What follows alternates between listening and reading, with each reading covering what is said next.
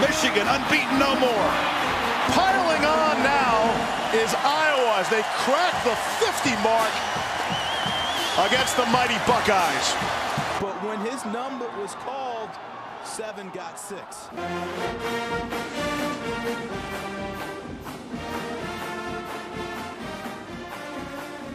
What's up, and welcome to Spellco Radio, presented by Blackheart Gold Pants, SB Nation's community for the Iowa Hawkeyes. I'm your host, DC. With me, as always, is Jerry Sherwin. Jerry, how are you?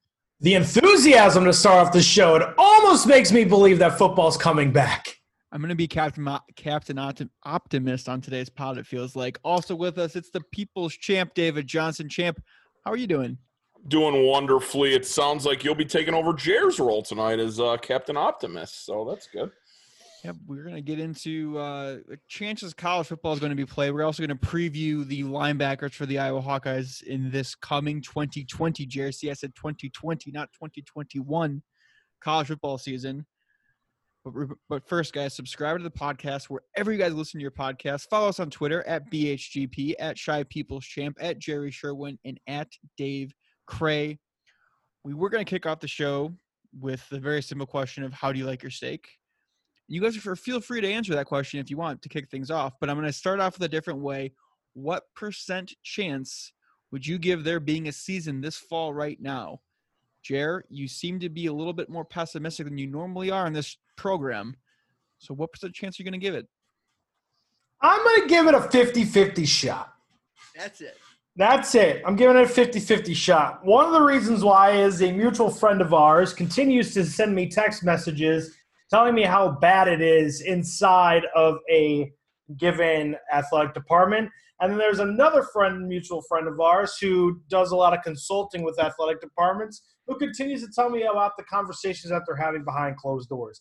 And those conversations behind closed doors are twofold.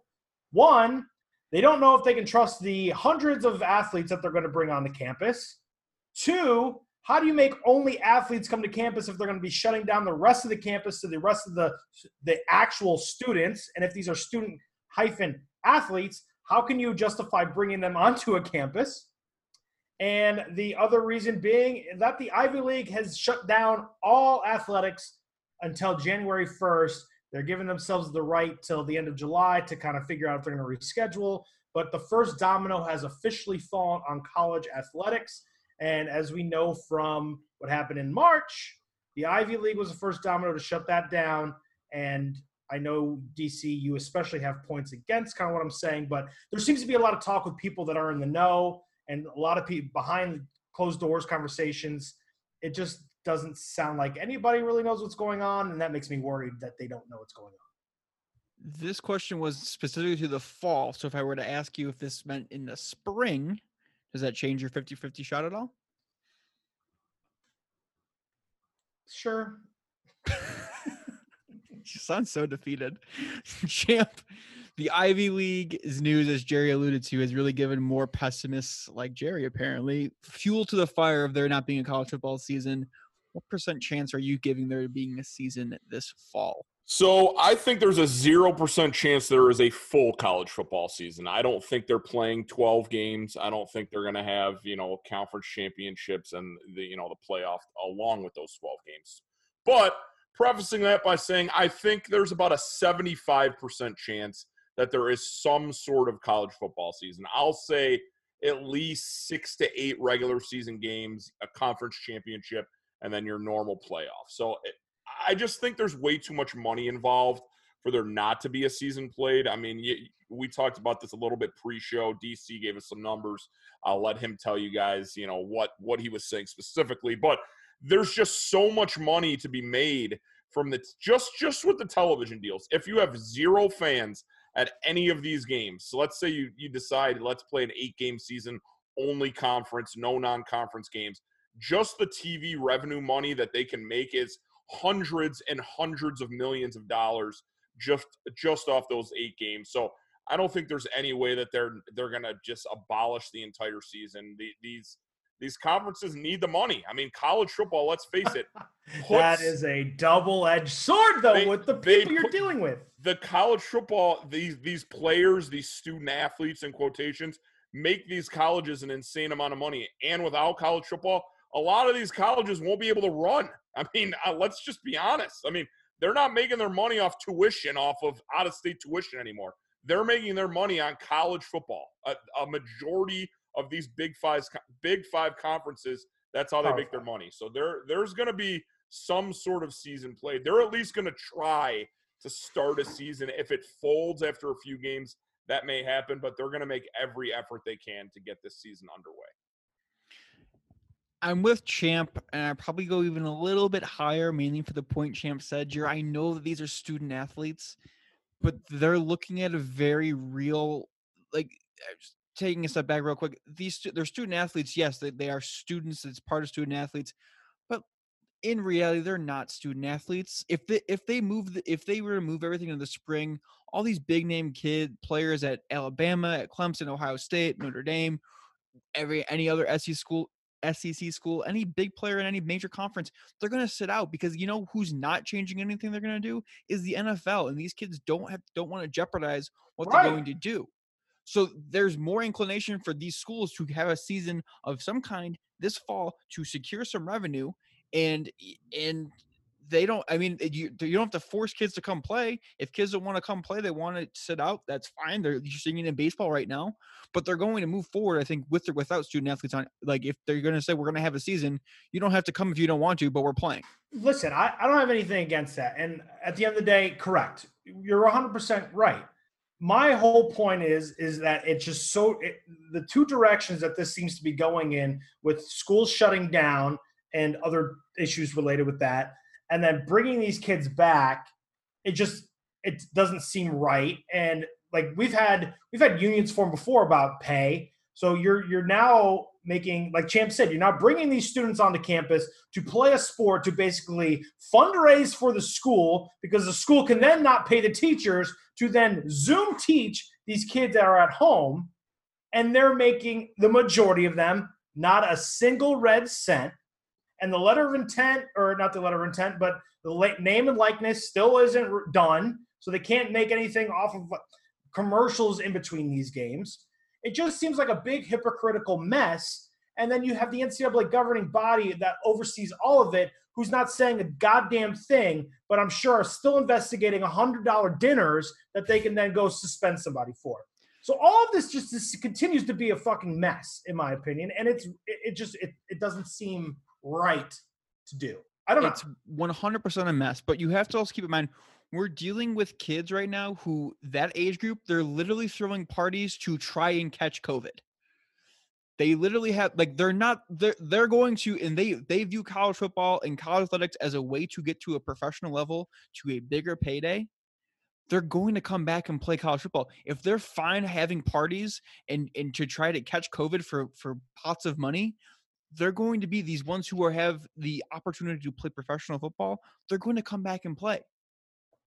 You give them the opportunity, they're going to, like, that's all that there is. As you guys have both said that, we were talking about some money stats earlier.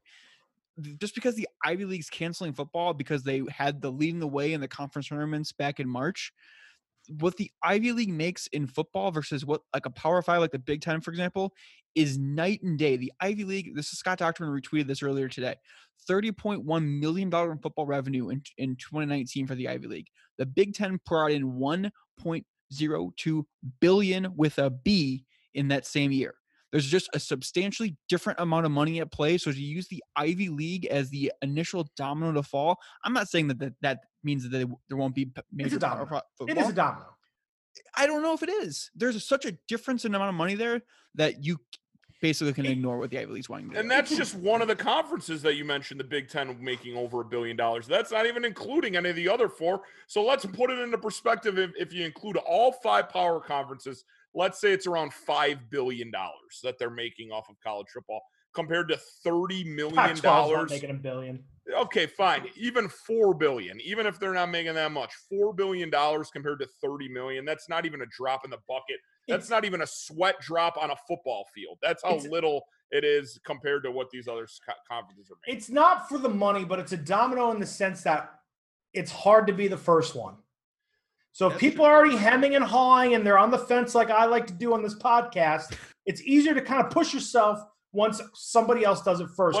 But it's also easy for let's say the Ivy League specifically to do it because the money is not nearly what it would be. That's 100%. Okay, but what is the actual money for somebody like the MAC or the Mountain West or some other conference that's next in line for that? What is their revenue actually looking like compared to what it's going to be to bring them onto campus, have these kids potentially get COVID, and on top of that, Let's eliminate the MAC, the Mountain West, conferences like that. What if DC asked you, what are the chances that all 5 power conferences play college football in the fall? What would your percent be? Just college football, not like we're used to, just any let's just say it's just the Power 5. You're just playing conference games. This is why I tweeted it this morning, Wednesday morning. I said this is the perfect opportunity for all these Power 5 teams to start figuring out a way to make up their own league. Because, like I said, NCAA is doing nothing here at all. They're doing nothing. They're not a governing body. They're just somebody to come over. They can't really do anything. They don't have a commissioner. It's not like they have a commissioner of all of college football. So then why do they need him? This guy who oversees the NCAA, all they do is take your trophies away. So now's the time to start talking about leaving then.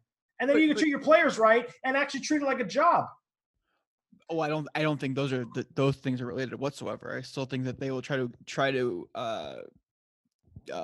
keep the money out of those kids' hands no matter who's in charge of what. Oh yeah. Sure, but you get the impermissible benefits goes away. No, but what I'm saying is that, or what I'm trying to say here is that they've never even used, I mean, go back to March when they were canceling the tournaments. The only thing that the NCAA chose to do was not go with the NCAA tournament. Each conference ultimately had to decide whether or not to have their conference basketball tournament. The Big East, for heaven's sakes, decided in the middle of a game to stop their tournament. Right. Like these conferences already have all the power. They just have to move on it. Right. There's a report today the Big Ten is looking to move to a 10-game conference-only schedule. That they're not even acknowledging the fact that all of their conference teams have non-conference agreements with 8 other Power 5 conferences and the smaller conferences like Champ just made that you could throw out the window. They only care about each other. They don't need another commissioner. They have a commissioner in each of the major Power 5 conferences. Right, now it's just time to break away. To answer your question originally, Champ, I would say it's a 99% chance that there's some sort of college football that's going to be played. But like, I don't know what the point is, what they're playing for, how that works, what the playoff looks like. I don't know how that's going to get figured out so quickly. But while I got this pessimistic hat on because I don't wear it very often, what happens if an offensive lineman at Alabama dies? Is it worth it? I'm just asking. I'm playing a just asking game. It goes in the next question. And what are the things that these schools and these conferences need to figure out in order to actually play football? I think it's a very valid question. It's balancing that risk of having a student athlete, because at the end of the day, there's still an unpaid student athlete dying because of this virus, and weighing that over when, underneath playing college football games that bring in millions and billions of revenue to fund the other college programs on campuses. Right. It just feels icky knowing that even if one kid dies, to pay these schools the money that they need to function, despite charging the rest of us $30,000 a fucking year to attend their campuses. At least $30,000. That's light. I was just throwing out a number. That was my number. That was the number I've had to pay for 4 times 4. It feels icky. It feels really gross. And to answer the question, like, how do the sidelines look? Are coaches wearing masks? Are players in full shields? What is the helmet going to do? Like, those linemen, which are probably the most susceptible to potentially have further harm happen from COVID, are going to be banging each other's heads the whole game. 100 sometimes a game. Yeah, you're absolutely right. So they're going to have to weigh those. They're going to have to come up with something, and they're going to have to weigh those, whether or not it's worth it or not. And we're going to have to see. Who the hell knows? Nobody knows anything. That's the key. That's what we always come back to at the end of all these conversations. We can debate it for hours and go back and forth, but it's just, that's 2020. You know what I categorize 2020 as? Just a big question mark, because nobody knows anything. What's going to happen tomorrow, let alone what's going to happen in September when college football is supposed to start. Yeah, I mean, it's truly exhausting. Truly, just I'm sick of trying to figure out what might be. But let's play the game. What do you think? I think we all agree that there's going to be some form of football. Well, there's just a Power 5 conferences playing or what. But what do you think that season looks like? Is it the conference only 10-game schedules that the Big Ten is floating out there as today, Champ? What do you think the season looks like? Yeah, I think it's going to be some sort of conference only, whether it's 8 games, whether it's 10 games. Ideally, they would start out with a high number like 10. Try to start the season and then adjust on the fly. They're not going to say we're only going to have a 4-game season and then actually now we can add some more. They're always going to start off high. They're going to try to get as many games as they can. So something like a 10-game conference-only schedule makes a lot of sense. And then if, things are happening, then you could always try to lower games or get the season done faster. Yeah. So we just went through this baseball thing, right? Where they're going back and forth, deciding on games. And like Champ just mentioned, they're going to want the highest amount of games that goes into the wintertime. Well, not if you're in baseball. Right. It's different for baseball because they're doing it based on determining how much the players are getting paid. Right. Yes. But my bigger question is who's representing the players in these types of negotiations within the conferences? Nobody is. Right. And that's just, again, it feels so gross. I'm not saying it doesn't feel gross, but that's the way this has been. Different. Anytime you watch college football, you can feel gross because they're not getting paid and they're making billions of dollars for everybody else. It just seems worse when there's like the potential of death. Does watching the NCAA tournament make you feel gross because they're not getting paid then, and then how much money they're making for their schools and whoever else? The ADs are just raking in money because so-and-so team goes to the Final Four. How about Loyola Chicago a few years ago? They went to the Final Four and out of nowhere and just drove money to that school. Did that make you feel gross too, Jerome?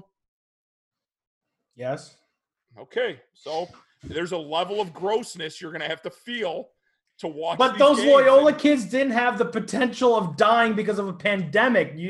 There's a difference. I know. I understand that. They still could have had potentially life-threatening injuries from playing basketball. Of course, that's part of what is part of the sport. I'm talking about something different here, and there's just nobody that's out there speaking for them, and that sucks. It's not great. I agree. It does suck. And I agree too, but that's and yes, I think we've seen in the first half of 2020 that college athletes have found their voice, and there's a movement growing of giving the power back to college athletes, but we're not there yet. And there's still things that they're still going to figure out and still keep moving forward. They can't just put everything on hold and let the college football players form a union so then they can negotiate a season that's supposed to start in less than 2 months. They're just going to have to keep moving forward the way they had been moving forward for right now until they keep changing other things around. Cheer, let's be honest. You just think because the Ivy League came up with this first and they're more intelligent than everybody, that got you a little scared. They're like, oh, they're the smart conference. They know, and now everybody else may follow. Listen, okay. So here's another way to put it, Jared. What about, let's take football out of it, right? Let's say you're not playing football. Do you feel gross by telling kids that play at Stanford, that play at other big Power 5 conferences, that they're sports that are funded basically by revenue that gets back to football, that, hey, we're closing your sport down because we're not playing football this year? They already did that. Well, they're already doing that. That's why they need to bring football back to have revenue. You're basically saying, you're basically telling, okay, we're going to keep the football players safe with the hopes of playing again in the future for football because that's the money. But in the meantime, every other smaller sport that's on every college campus across the country is going to be at the risk of being eliminated because there's no revenue coming in to fund it. I'm not truly convinced that's hinging just on football. We had Matt Brown on who talked about this. There's a lot of schools that are already considering cutting multiple sports, and they can't afford it. But there's also so putting that on the football players is bullshit. But there's also a very real thing of these schools, and this is a separate conversation, of mismanaging all the money they've gotten and making an arms race in facilities. But they're still, at the end of the day, they don't have the money, and they need the money from football to fund everything else. Correct. This is, No. Yes. So, Jer, if you had to say, what does the season look like? What does the football season look like for you? I think I don't see how you do a playoff for a bowl season. No, I don't. There very well might not be. So again, listen, nobody wants football back more than me. Nobody wants basketball back more than me. But what are you playing for? At the end of the day, outside of just making But here, to answer that question, though, but every year, what do people play for? The same, like, 5 teams make the playoff. Okay, and but you're in front of the fans. There's just a difference in, like, you're playing in front of fans. Then you play for a bowl game to hopefully go somewhere warm. Your fan base also gets to go there. It's the middle of winter. It's an excuse to leave. There's stuff there, right? You're playing for something. You're playing. Yeah. You're playing for something. If not, at the very least, we talk about all the time. Iowa gets all those extra practices. It always seems to help out the young guys. Then they get to go. You put more film on tape, NFL draft, whatever.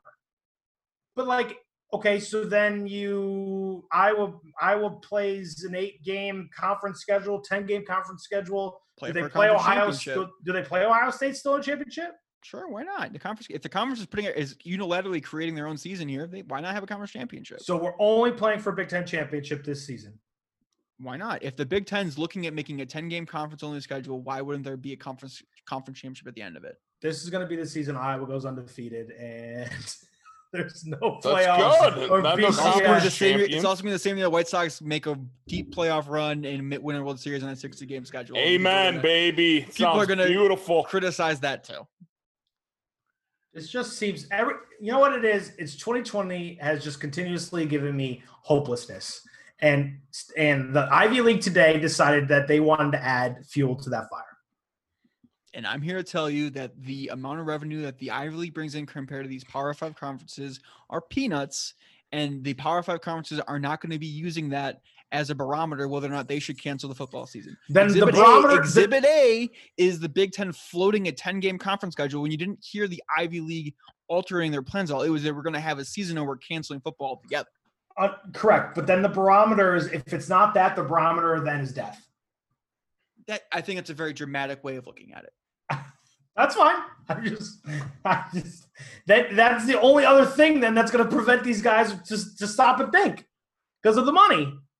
And then absolutely, but at the same, like, this is going to sound morbid, but there are kids who have died on training camps, and that doesn't stop football teams from continuing to practice and playing and moving forward. Like, I'm sorry, like, it's a very morbid way to look at things, but it happens. No, it does. It 100% does. And how about the CTE numbers that have just continuously go up every year? I mean, that's another morbid way to look at it too. But I mean, these guys are putting their lives on the line every week. I mean, honestly, you look at some of these guys after their football careers, and there is no life. So football's a hard sport to play. And when you throw in COVID-related issues that you could potentially die from, it makes it even worse. But at some point, we're gonna have to try it. I think. I don't think they're gonna just not have a football season.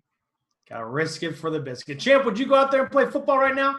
I mean, I played golf in high school. There's a reason I played golf in high school, because I didn't want to get hit. So no, I would not go play football right now. All right, DC, you are about to have a child. Would you let your child go and play football to college right now if he was? I wouldn't let my child go play football. So doesn't that man, football, this sucks. Everything sucks. I'm sorry, folks. This isn't me. I hate this hat. I don't want to wear these pants. I'm just worried. Well, Jared, we'll flip it on you. How do you like your steak? Medium rare. Jared or Dave? I mean, the only answer to this question is medium rare. Anyone that likes their steak, I guess if you say rare. You can say medium. Medium or rare is acceptable. But if you say, like, well done, just don't eat steak. Go eat a rubber tire. It'll taste the same way. Right from Champ first. All right. Well, that was not a fun conversation to have, but I think one that was dominating the news, especially with the Ivy League's announcement today on Wednesday. But let's shift gears. Let's continue to preview the football season as if there's going to be a football season. Will that make you happy, Jared? That'll get you pumped up. A little linebacker talk, baby. I mean, it's not the most exciting position group. We're Chicago boys. We love the linebacker position. It's time to preview that position right now. So, getting into it, who needs to be replaced? We have lost Christian Welch to graduation, and Dylan Doyle has decided to transfer following everything that happened with his father as the strength and conditioning coach at the University of Iowa. What is on a scale of 1 to 10, your worry level of replacing those two gentlemen? Jared, we'll start with you. A 0. I'm not worried about it at all. Christian Welch is a very good football player, but I think Colbert and Nick Niemann have all the potential in the world to fill in those two spots. They have plenty of starts behind them. They have the coaching staff behind them. I just think that the way that Iowa's going more and more to that cash 4-2-5, having athletes on the field, you don't need a Bo Bauer on the field anymore. I don't particularly know if Dylan Doyle was more in that Bo Bauer area. He was a middle linebacker role. Correct. So I'm just assuming, like, yes, it sucks because he was so highly touted, but there's a lot of depth here, including a 4-star redshirt freshman that's coming up that's a super athlete. And I'd much rather have my linebackers be able to make plays on the field and not just sit back and hopefully plug a hole. I think Nick Niemann, Jaimin Colbert are two fantastic linebackers for this crew. You give it 2 minutes and Jared's right back into his optimistic ways. He's at a 0% worry level. Champ, where are you at? I mean, 0 out of 10 is a little low, but I don't expect anything different from Jerome. I'm going to put it at pretty low myself. I'm going to put it at a 2. I'm not really. That's a 0 for me. Christian Welch was a solid player. He wasn't like a great linebacker by any means. So replacing him, I like Jared said, Jaimin Colbert, Nick Niemann probably going to step into those roles. We'll get to the depth a little later on in the show, but yeah, I'm at a 2. Doyle, he played a little bit, but how do we know what we're missing with him? He wasn't like an every down starter. He wasn't playing majority of games. So he may turn out to be a good player. I hope he does, but we don't know what we're missing with him. Yeah, I'm right there with you guys. I'm at a 1 and a 2 myself. Christian Welch, it's hard to replace a leading tackler, but at the same time, when your linebacker's a leading tackler, he's been in the right spot at the right time. And I trust guys like Colbert and Nick Niemann to step in and be that same way. I mean, Jaimin Colbert is just as, if not more athletic than Christian Welch was. And I feel like he is going to be the guy in terms of the linebacker level of who's going to be there to fill the role of Christian Welch. Let's go right into all the depth. The guys coming back. We've mentioned him. Colbert, Nick Niemann, Jack Campbell is going to be playing for that third outside linebacker spot. Barrington Wade, Seth Benson are also guys. Champ, what's your confidence level and all the depth out of 1 to 10 that's coming back for the 2020 season? I think we have some good depth. Jared mentioned also the little 4-star we had the year before, Jacobs. Justin. Yeah, Justin. I'm a guy that I'm pretty excited about. I mean, I think it's pretty solid depth. I mean, we're going to more a 4-2-5 now, so you don't necessarily have to be like 6 or 7 deep linebacker wise, because only 2 of them are going to be playing at a time. The Northern Illinois guy, he may play a little linebacker as well. We mentioned him a couple weeks ago. He could help some depth. So yeah, I'm pretty confident. I'm at an 8.5 out of 10 confidence level with the depth of the linebackers. Jared, does that make you an 80, or where's your confidence level going there? Yeah, these guys, they're unproven talent. So, I'm not going to tell you that I've spent all my afternoon watching YouTube videos of linebackers, because the majority of them are playing secondary and other positions in high school. That's what Iowa does. What I do trust is Seth Wallace and the coaching staff to be able to fill kids in. If Iowa has to go to a 4-3, then I know that they have a guy that can play the middle, who's probably a little bit of like a slower type guy that can run downhill and fill in the gaps of the defensive line, who I already have told you guys from 2 weeks ago that they're going to be able to fill their gaps and do their jobs and put helmets on helmets. So if they can do that, then the linebackers are going to be able to clean up once again. That Christian Welch stat that you said earlier, Dave, that tells me more about what the defensive line did, more so than what Christian Welch was. Absolutely. And like I said, I just think that guys like Jack Campbell, Seth Benson, Yahweh Judy, even that came the one-time Kansas State signee, and Jacobs are all extreme athletes that if they don't see a little time on the field, they'll definitely be on special teams, which we'll preview down the line. But they're going to be a pretty solid unit all around.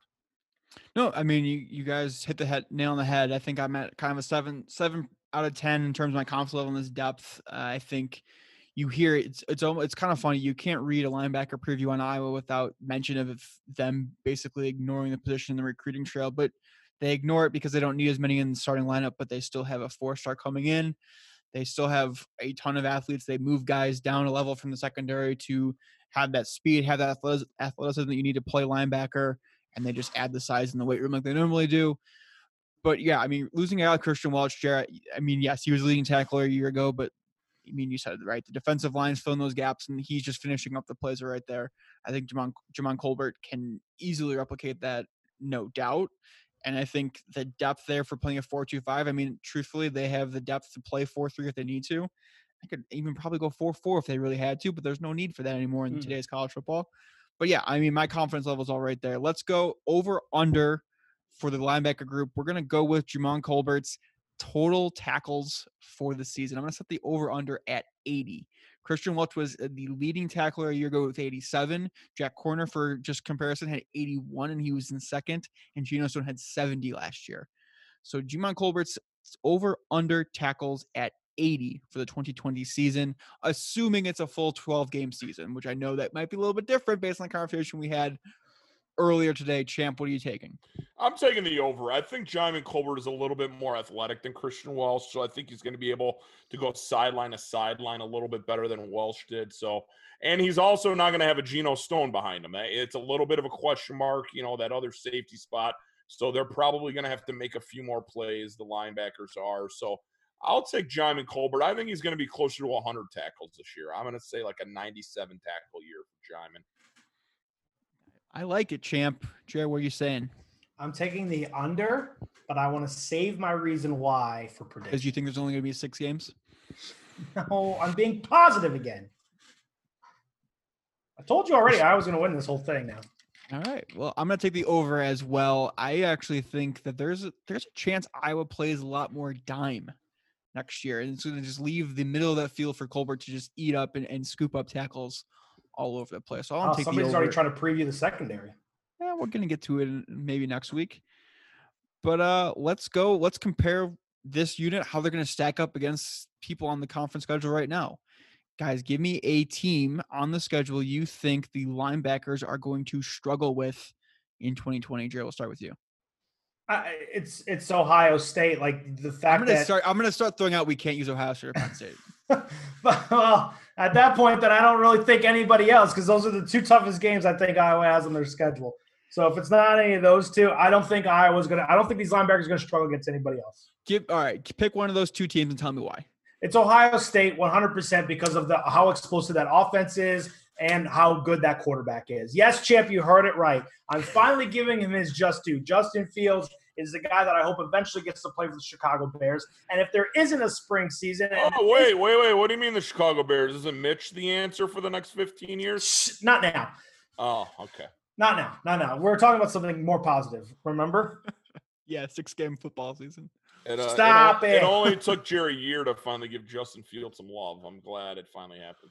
Listen. All right, Champ, give me a team that the linebackers might struggle with. I'm not going to pick one of these 2 teams because that's just the easy answer. I'm going to pick Iowa State because I think Iowa State spreads it out a lot. They have a lot of 4 wide receiver sets, and I think some of these linebackers are going to be put in situations where they're going to have to guard a slot receiver a little bit more often than they are in most games.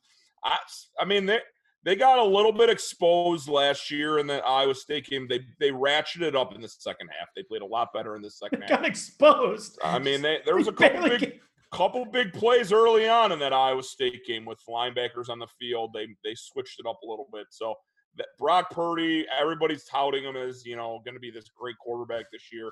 So I'll say Iowa State just for the fact that they don't run the ball a ton. So they're going to spread it out. These linebackers are going to be in some difficult matchups.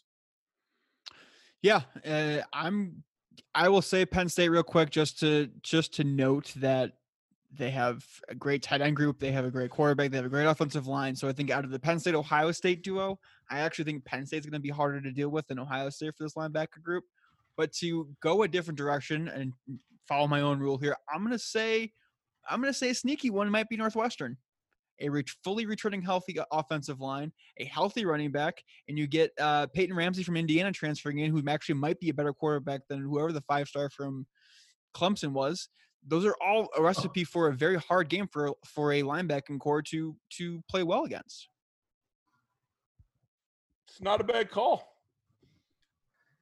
Nah. Chair, if we're going to flip the question, what team on the schedule will the unit dominate against? Wisconsin.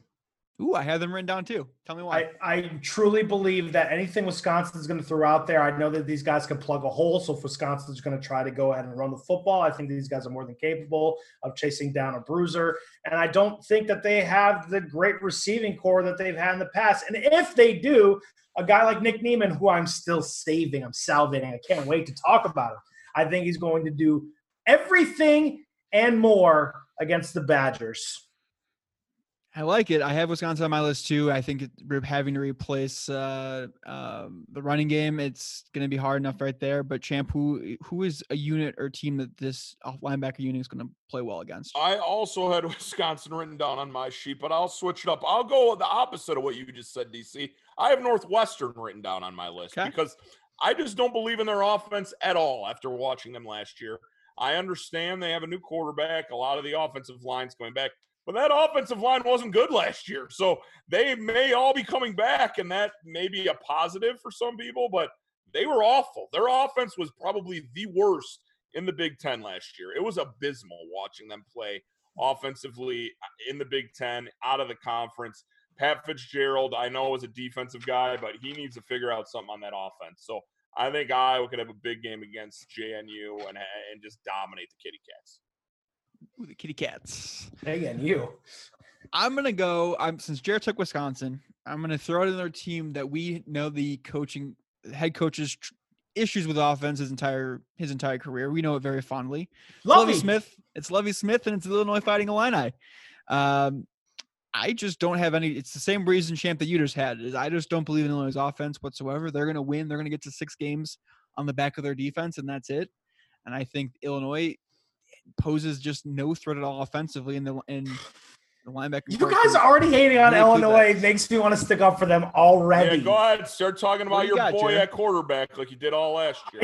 I just honestly can't believe that you're going to, like, at the end of the season, you think Illinois is going to have a worse offense than Northwestern? I don't. I don't either. Thank you. I do. Okay. That's fine. Lovey's going to get it together. The Illini are going to be okay. Wait, Lovey's going to get together. How many times do we say that every freaking July? I mean, it's college. It's a little bit different. You put an offensive coordinator in charge, and this guy's just going to go in and run with it. He literally would take offensive coordinators from Illinois and try to put them in charge, and it didn't work. Well, that was the opposite. See, he went to Illinois, and now he's going to hire outside guys. Go ahead. Just talk up your boy Brandon Peters. You did it all last year. He's a bomb, but go ahead, talk him up. I mean, are we sure that it's just going to be his job? Are you already selling out on Isaiah Williams? It should be Isaiah Williams' job. It should have been Isaiah Williams' job last year. You can't deny that Peters came through. Peters came through way better than you thought he was going to last year. He was a game manager and nothing more. That's fine.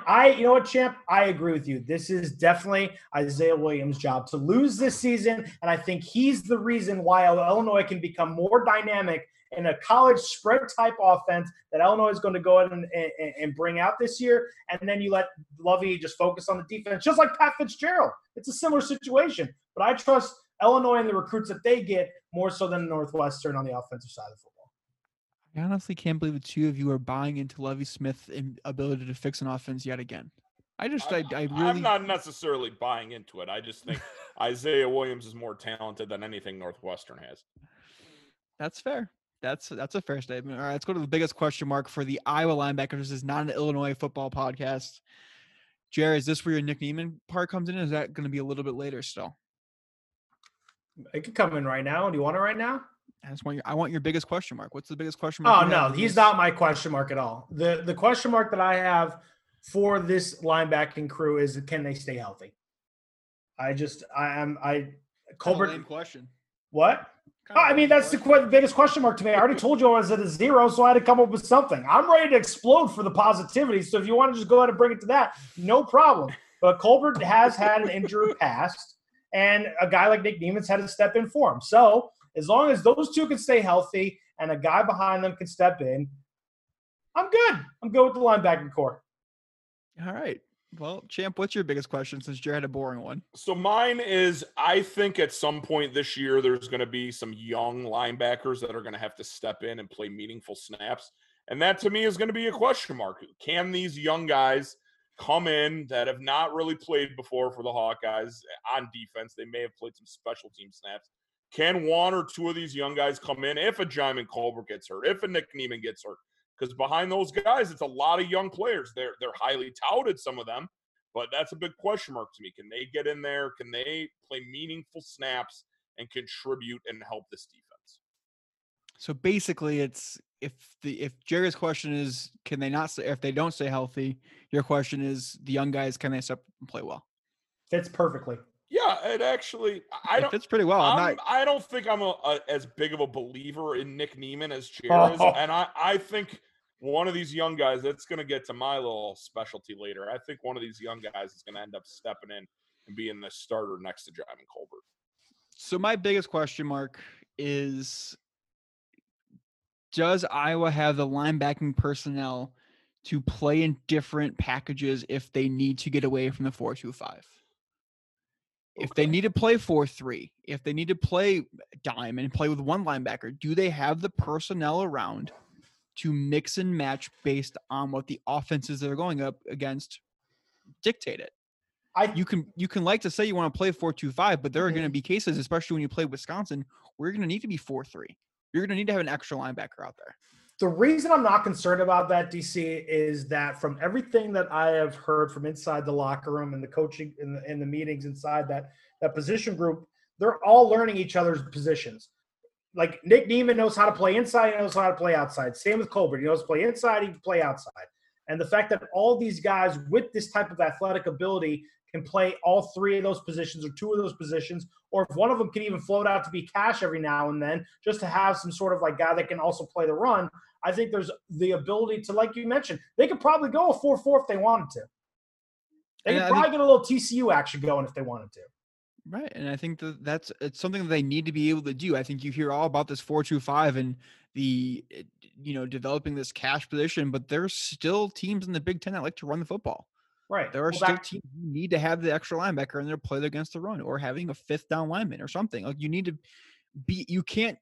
There's no way in modern college football today that you can just be one set defense and stick to it. We saw this with Iowa up until they switched to the 4-2-5. They were always 4-3 and bend and don't break. They just stuck that way. You need to be able to go back to that. You need to be able to be adjusting. And I think the biggest question mark is you just hear about filling two spots, but they really still need to have a third spot to fill in certain situations. Yeah. It's good too that the guys that are behind him though aren't just walk-ons. Like they just flip it from they find him in a cornfield that's playing like 8-on-8 football, and then they put him in as a linebacker. No, and that's 100% right. Like I'm glad that they're able to find linebackers still after for Strumstern reasons, like publicly saying that they're not recruiting for it. It seems like a dumb thing to say publicly, but hey, glad you're still finding guys to fill spots in there. But that's to me the biggest question mark. But before Jared, I let you go, very optimistic. Champ, give me your underreaction prediction. We're going to let Jared close with the overreaction. So give me your underreaction to start. So my underreaction is, besides Jaimin, all the other linebackers that have to play struggle, and it's just a rotation of mediocre guys. That to me is, something that could happen. I hope it doesn't, but Jaimin Colbert to me is the only guy that you can really fully count on coming into this year, because he's had 24 starts already for the Hawkeyes. He's been out there. He's played meaningful games. And a lot of these guys haven't. So that's an underrated thing to me, is they can't find that second linebacker or even third if they go to a 4-3, and it's just a rotation of mediocre, and they're just not making plays. It's a fair prediction. Mine is going to be, it's similar to my biggest question mark, is I was forced to go 4-3 to stop opponent run games, and they're just not able to stop the run game. And they get run on a lot, because then they have to figure out how they can play 4-2-5 and stop the run. They have to figure out how they can at least not get killed on the ground game with a third linebacker in there. I think that is a realistic possibility that no one's talking about. So it was your biggest thing is the end of the Wisconsin game, when Jonathan Taylor just consistently was getting first down after first down when we were trying to stop them. That needs to be the focus, I think, every year until they beat Wisconsin, is being able to stop the Wisconsin run game late in the season. If you can play 4-2-5 and make Wisconsin throw the ball, and they're going to be just fine running the ball. It's just, to me, that's the biggest question mark. Beat the team that you have your eyes set on, that keeps beating you consistently year in and year out right now. But Jared, what is your underreaction prediction? Preach. I think my underreaction is that a lot of this depth that people are kind of talking about, they're probably better get ready to just kind of play special teams, because I don't really see too much of it happening. There's a reason that I would move to a 4-2-5. Just putting it out there that way. Yep. All right, I'll kick my overreaction prediction off. I didn't even write one down, but I think Iowa Javon Colbert's playing so well, and he's able to make so many plays that I was able to go predominantly play dime and get an extra defensive back, get even more speed out in the field, and let Colbert clean up everything. And there's not a reason to be concerned about Iowa going even with even fewer linebackers on the field. I think that's a great case scenario for the Iowa defense because they're swarming, they're making plays, they're getting the quarterback, and they're making stops in the secondary. And if Iowa can just leave as much speed on the field as possible, it's a good thing. Champ, what is your overreaction prediction? So I think Nick Niemann is just sort of a blah player. Like You're so fucking He's wrong. Fine to be out there. There's a reason he hasn't played a lot of meaningful snaps, and he's going to be approaching his senior year this year, correct? This is his fourth and final year with Iowa. So my overreaction prediction is Justin. My boy Justin steps in there, the 4-star linebacker that redshirted last year because he came in basically as a safety. He was 205 pounds. He could run all over the field. He bulked up. He's now 230 pounds. He got in the weight room. He redshirted. He got bigger. And he is going to be a wonderful linebacker for the Iowa Hawkeyes. This is going to be his first year, his coming out party. And by the time his career is over, he's going to be in the same mention as guys like Abdul Hodge, Chad Greenway, Josie Jewell. He's going to be in that repertoire, in that greatness of Iowa linebackers. Justin Jacobs. Big time year coming this year for him. Jer cannot just contain himself anymore. He's bowing his head. He's ready to go. I'm just continuing to talk so he can't say anything right now. And it's driving him crazy.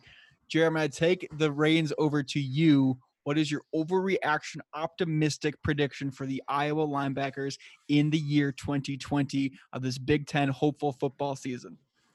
I agree with you, champ. Justin Jacobs is going to have a big-time role in this team, but it's not spelling Nick Niemann. No, sir. It's going to be spelling Jaimin Colbert, because I don't know if you remember what happened with Jaimin the last time we saw him play against an elite offense, but it was him getting taken out in favor of Nick Niemann, which gets me to my overreaction. Nick Niemann's going to lead this team not only in tackles, he's going to lead them in strip sacks, and he might just lead them in interceptions, because what happened the last time we saw Niemann play against USC? Do you remember? Strip sack. And a interception for a touchdown. The way he played that receiver on the outside was absolutely perfect. This is a guy that understands coverage. This is a guy that understands how to play inside. He's a senior. He's had every sort of opportunity to learn, to already get swole. He's played for this system. His father is a part of the program. This is the kid to bet on. This is going to be Iowa's best defensive player this season. I think you just cut your mic out in the middle of that passionate speech there, Jared. He also, to add to that, Jared, he's been training with his brother, who's also already an NFL linebacker. Thank you. That Niemann family understands how to play coverage linebacker. That's what they do. I like it. Someone's got your back on the beat. You started very low, Jared, this episode. You've ended up at a very high. It was like riding the top of a roller coaster. And he even stood up there with the extra motion. I know everybody can't see him, but he stood up out of his chair. He was pounding the table for Nick Niemann. We'll see what happens. Him and Justin would be really fun. Like, I like Colbert a lot, but he did get his ass whooped against USC. He did. But you know what? He's what have you also done for me recently? Probably the most athletic linebacker they have right now. Sure. Well, I think Nick Niemann's going giving a run for his money. That role real with quick. Playing experience. Champ. He's fucking uber athletic, boys. What about Eric Epinesa? He could be the most athletic. He's from a good family. Yeah, I think he's going to get redshirted. Doesn't mean he's not a good athlete. This is true. All right, guys. Anything else to wrap up the show this week? Linebackers. It may not be the most exciting position. You're about to say it's so exciting. They're key members of this team. They got to make plays. The linemen have to, clog up the lanes, but linebackers got to go make plays. So we need some big things out of them if Iowa's defense is going to be successful. Tell me the last time Iowa had a bad linebacking core. Or at least didn't have one or two studs on that, whether they're playing 4-3 or 4-2-5. They haven't. Yeah. They find guys to do what they want them to do. And I just think it's believing in the system, believing in what Phil Parker does. No, you're both absolutely right. It's a boring, unsexy position group, but we also have come to know what to expect from the group as a whole. It's a lot of just plug and expect the same type of production from different guys. So it's not popular, it's not sexy, but there's really nothing to be super concerned about with the linebacker group. And that's really all that there is to say about it. We'll move on. We're going to get to more exciting position groups the rest of this way. We get the secondary. We got the quarterback and Keith Duncan to go through. We're going to combine those two, and we're going to close out with arguably the most exciting position group on this Hawkeye team this year. Punter! And it is the skill position group, which is something I don't think any of us had ever thought we could say. But those are going to come in the next few weeks. And we'll hopefully have a full college football season to preview after that. But until then, for Jer, for Champ, I'm DC. Subscribe to the podcast. Wherever you get your podcast. Follow us on Twitter. We'll talk to you guys again next week. Go Hawks. Go Hawks. Enjoy. I think you're sexy, Nick Neiman. Medium rare steaks. Go out. Enjoy those guys. Kronk!